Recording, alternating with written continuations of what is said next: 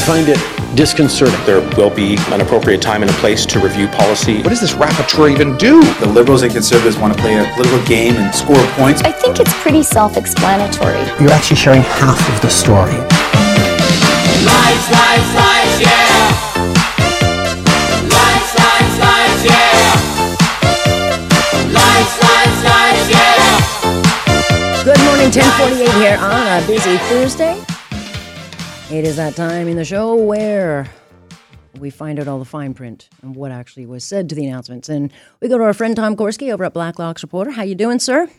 I'm well, thank you, Alex. I guess you weren't at the Liberal retreat? I didn't hear any hard questions, so I guess you weren't there. No, they didn't. I received no invitation and did not attend. Yeah. Well, apparently they did attend and they've got a plan. They're going to fix things. They're going to fix things, Tom. After 8 years, they're like, there's a housing crisis. Oh, my God. Oh, that is great. Well, that's a good news story. It is. But I think it speaks to one of your top stories today about public mistrust in government. And fewer than a third of Canadians have high trust in the government. Gee, I wonder why. This is, of course, the lovely in-house research that does have value. Only polling we read, because it's the only polling that Cabinet reads. This is done, as you mentioned, by the Privy Council, very top of the bureaucracy. And the pandemic gave a beating to public trust in government institutions. I wonder why. That's important, exactly, because people discovered they couldn't run a mask warehouse. My personal favorite, though, is the reporters aren't doing well. On the trust scale, reporters are down at the level of guys who sell electronics out of the trunk of their car in the supermarket parking lot. You can't get any lower than reporters, and that's, of course, all about subsidies. They wouldn't listen. We tried to warn them, Alex. And they wouldn't listen, and there's a widespread perception that reporters are untrustworthy. Media asked for it, and they got it. Yeah, I mean, we used to be as bad as like an ambulance chaser, and now I guess we've fallen yet another a peg. But no question, people mistrust. What did they think would happen when you locked people down and took their bank accounts? What do you think would happen? And don't you notice, though, the tone change of Mr. Trudeau? Now he's all about, we don't yell at our neighbors if they've got a sign or a bad word. Now it's all about embracing them, right? Now he needs the he'll take the deplorables now. Well, what's interesting also is you talk about a change in tone. They recycle their old 2015 middle class speeches. You remember middle class and people aspiring to join it.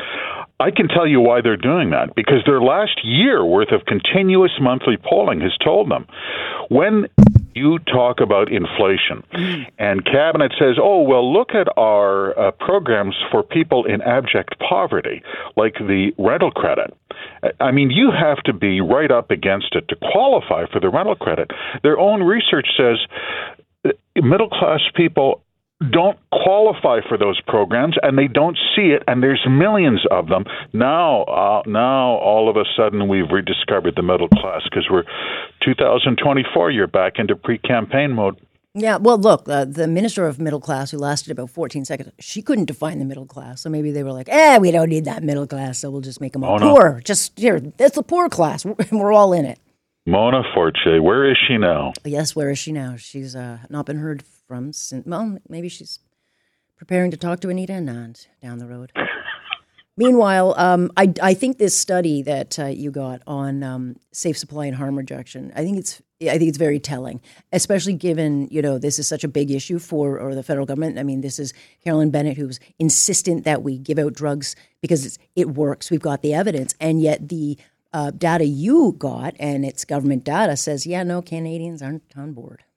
They don't get it, and they polled in British Columbia. That's significant because British Columbia is where Minister Bennett in January decriminalized, for the first time since 1911, decriminalized cocaine, opioids, fentanyl, other narcotics for simple possession, 2.5 grams. So what they polled could go wrong? British Columbians, and not just downtown, all around, interior BC, the suburbs, Vancouver proper, you name it.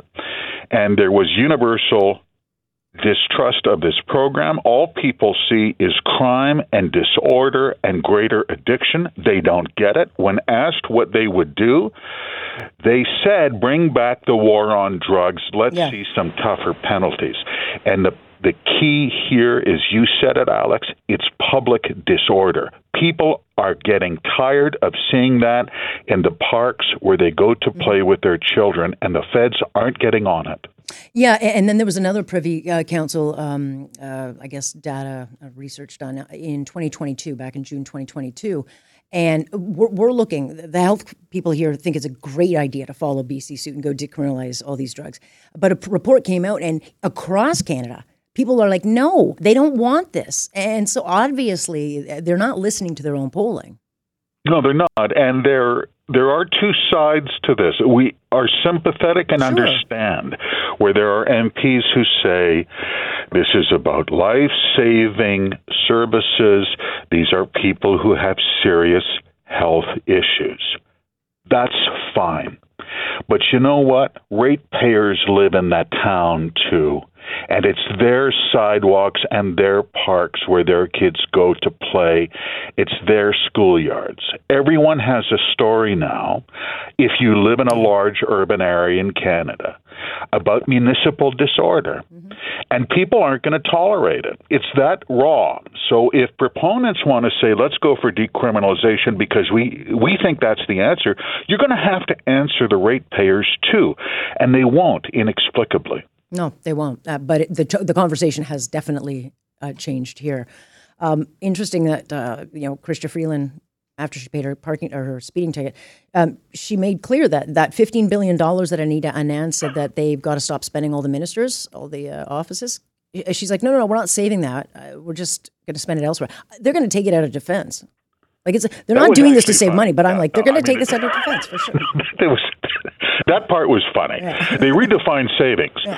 They've been talking about $15 billion in savings since the budget on March 28th. The Globe and Mail had a hot story 2 weeks ago about here comes the cuts, $15 billion in savings. No. Cabinet, including the finance minister, clarified that when they say $15 billion in savings, that doesn't mean a cut of $15 billion. It just means instead of spending it on Peter, we're going to spend it on Paul. But anyway, the main thing is spending, because that's what happens when you don't balance a budget. Since 2007, we're so deep in the hole. Debt servicing charges are headed for $50 billion a year, billion with a B. It is the fastest growing federal program paying the interest on the debt. That's a fact. It's a crime. And I love the question from reporters, how do you convince Canadians you're serious about this? And her answer, we're liberals. Okay. Oh, okay. Gotcha. Nailed it. We're liberals. All right, Tom, I've got to go. We'll talk again. Appreciate it.